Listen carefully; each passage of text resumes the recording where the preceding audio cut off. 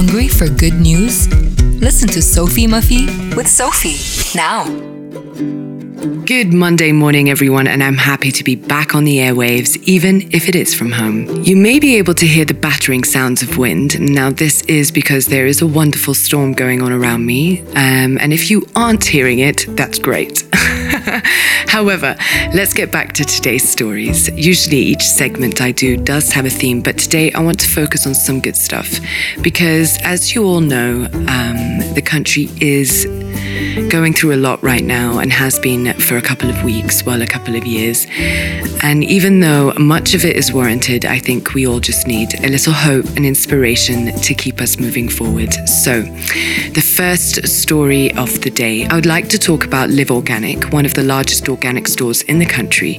Now, last week I mentioned a couple of farms and nurseries that are looking to provide local shops as well as deliver to your door. Well, if you are interested and in the region of Na'ash, you can pass by and have a look and see what they've got going on at Live Organic. They do deliver all over Lebanon as well, so you can check them out on their social media channels. Now, they are looking into going plastic free as well. So given our country is drowning in trash, we do need our local municipalities and businesses to help create this awareness and make these necessary changes. Now, Live Organic is already working with Lebanon Waste Management and have placed recycling bins outside their shop, so you can take your recyclables there. Now, Live Organic is a one-stop shop, and I hope together we can all make sure we pull through this crisis. We're moving on to today's next story, and that is going to be Ahla Fawda. Now, they're an NGO based out of Hamra in Lebanon and currently working to clean up our beaches from plastic and metal, as well as the crude oil that is now killing our animal life. So Ahla Fawda is working around the clock to rally volunteers and experts. If you follow them on Instagram or other social channels, you'll be able to get a regular update on what they're doing. Now, just this weekend, they organized and executed a cleanup on Saint-Simon Beach in collaboration with Bahar Bala Plastic.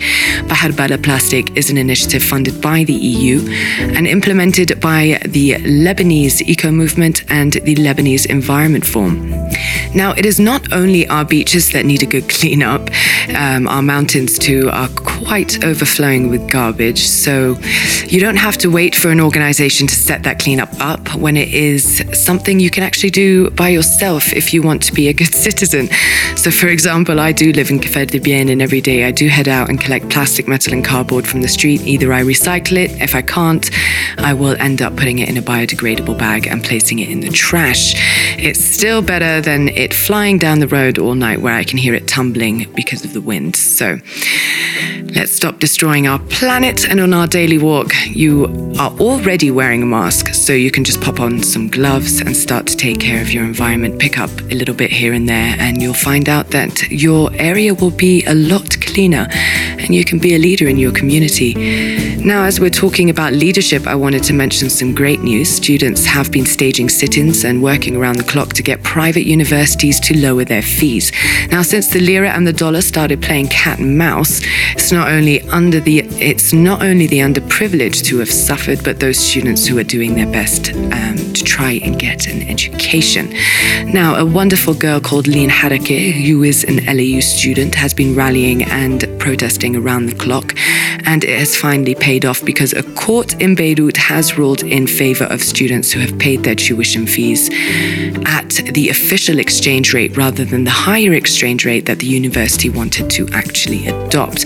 Now, the judge of urgent matters in Beirut, Hala Naja, has ordered the university to accept the payments and allow students to obtain all services just like any other. So that's all for today. Tune in on Friday to hear some more positive news. Even though we're going through a crisis, you can always find resources and people that want to help here on Light FM. As long as we know how to access them and what they're doing, together we can actually help keep this country afloat. Now, see you all soon, and namaste. That was Sophie Muffy with Sophie.